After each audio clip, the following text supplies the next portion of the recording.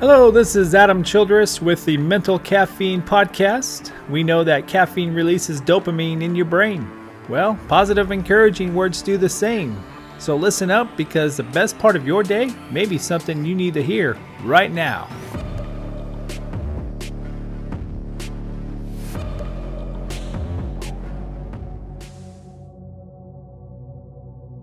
The greatest fear in the world is of the opinion of others. And the moment you are unafraid of the crowd, you are no longer a sheep. You become a lion.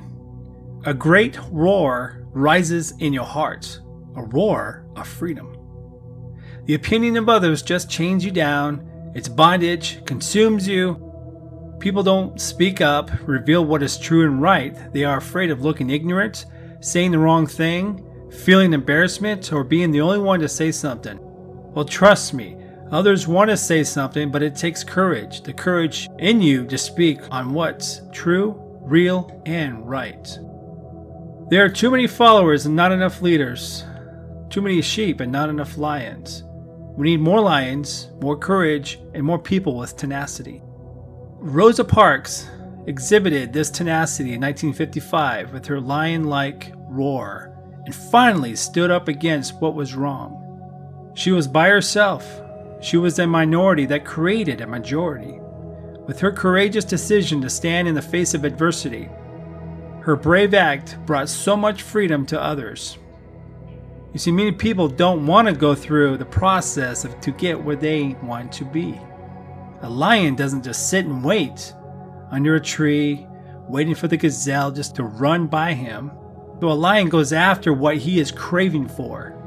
Rosa Parks, I'm sure, was not comfortable with the process. I'm sure her heart was pounding and probably would rather not say anything and let somebody else take the stand. But how long would that have been? Another 50 years? She endured through the process. She took the pain, the judging, but it paid off. Just like the lion running in the heat. It's a process he doesn't want to do. But he does it because the end result is sweet. And may I remind you, she didn't stand up against a beast, a monster, but just a man. Yes, a man. We give men too much power over us, and we need to stop that. Will Smith says this: "Stop letting people who do so little for you control so much of your mind, feelings, and emotions."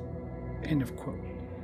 Now, we need to be respectful, but standing up for truth doesn't have to be in a fight. It can be done in love and kindness. Remember this: right to an opinion does not make the opinion true. You want freedom? Then line up and make a stand. God bless, and remember to speak and think positive.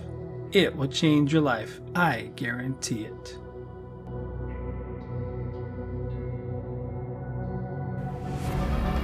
Thank you for listening to the Mental Caffeine Podcast. I hope this stirred your heart and mind and brought a sense of enthusiasm and energy to your day.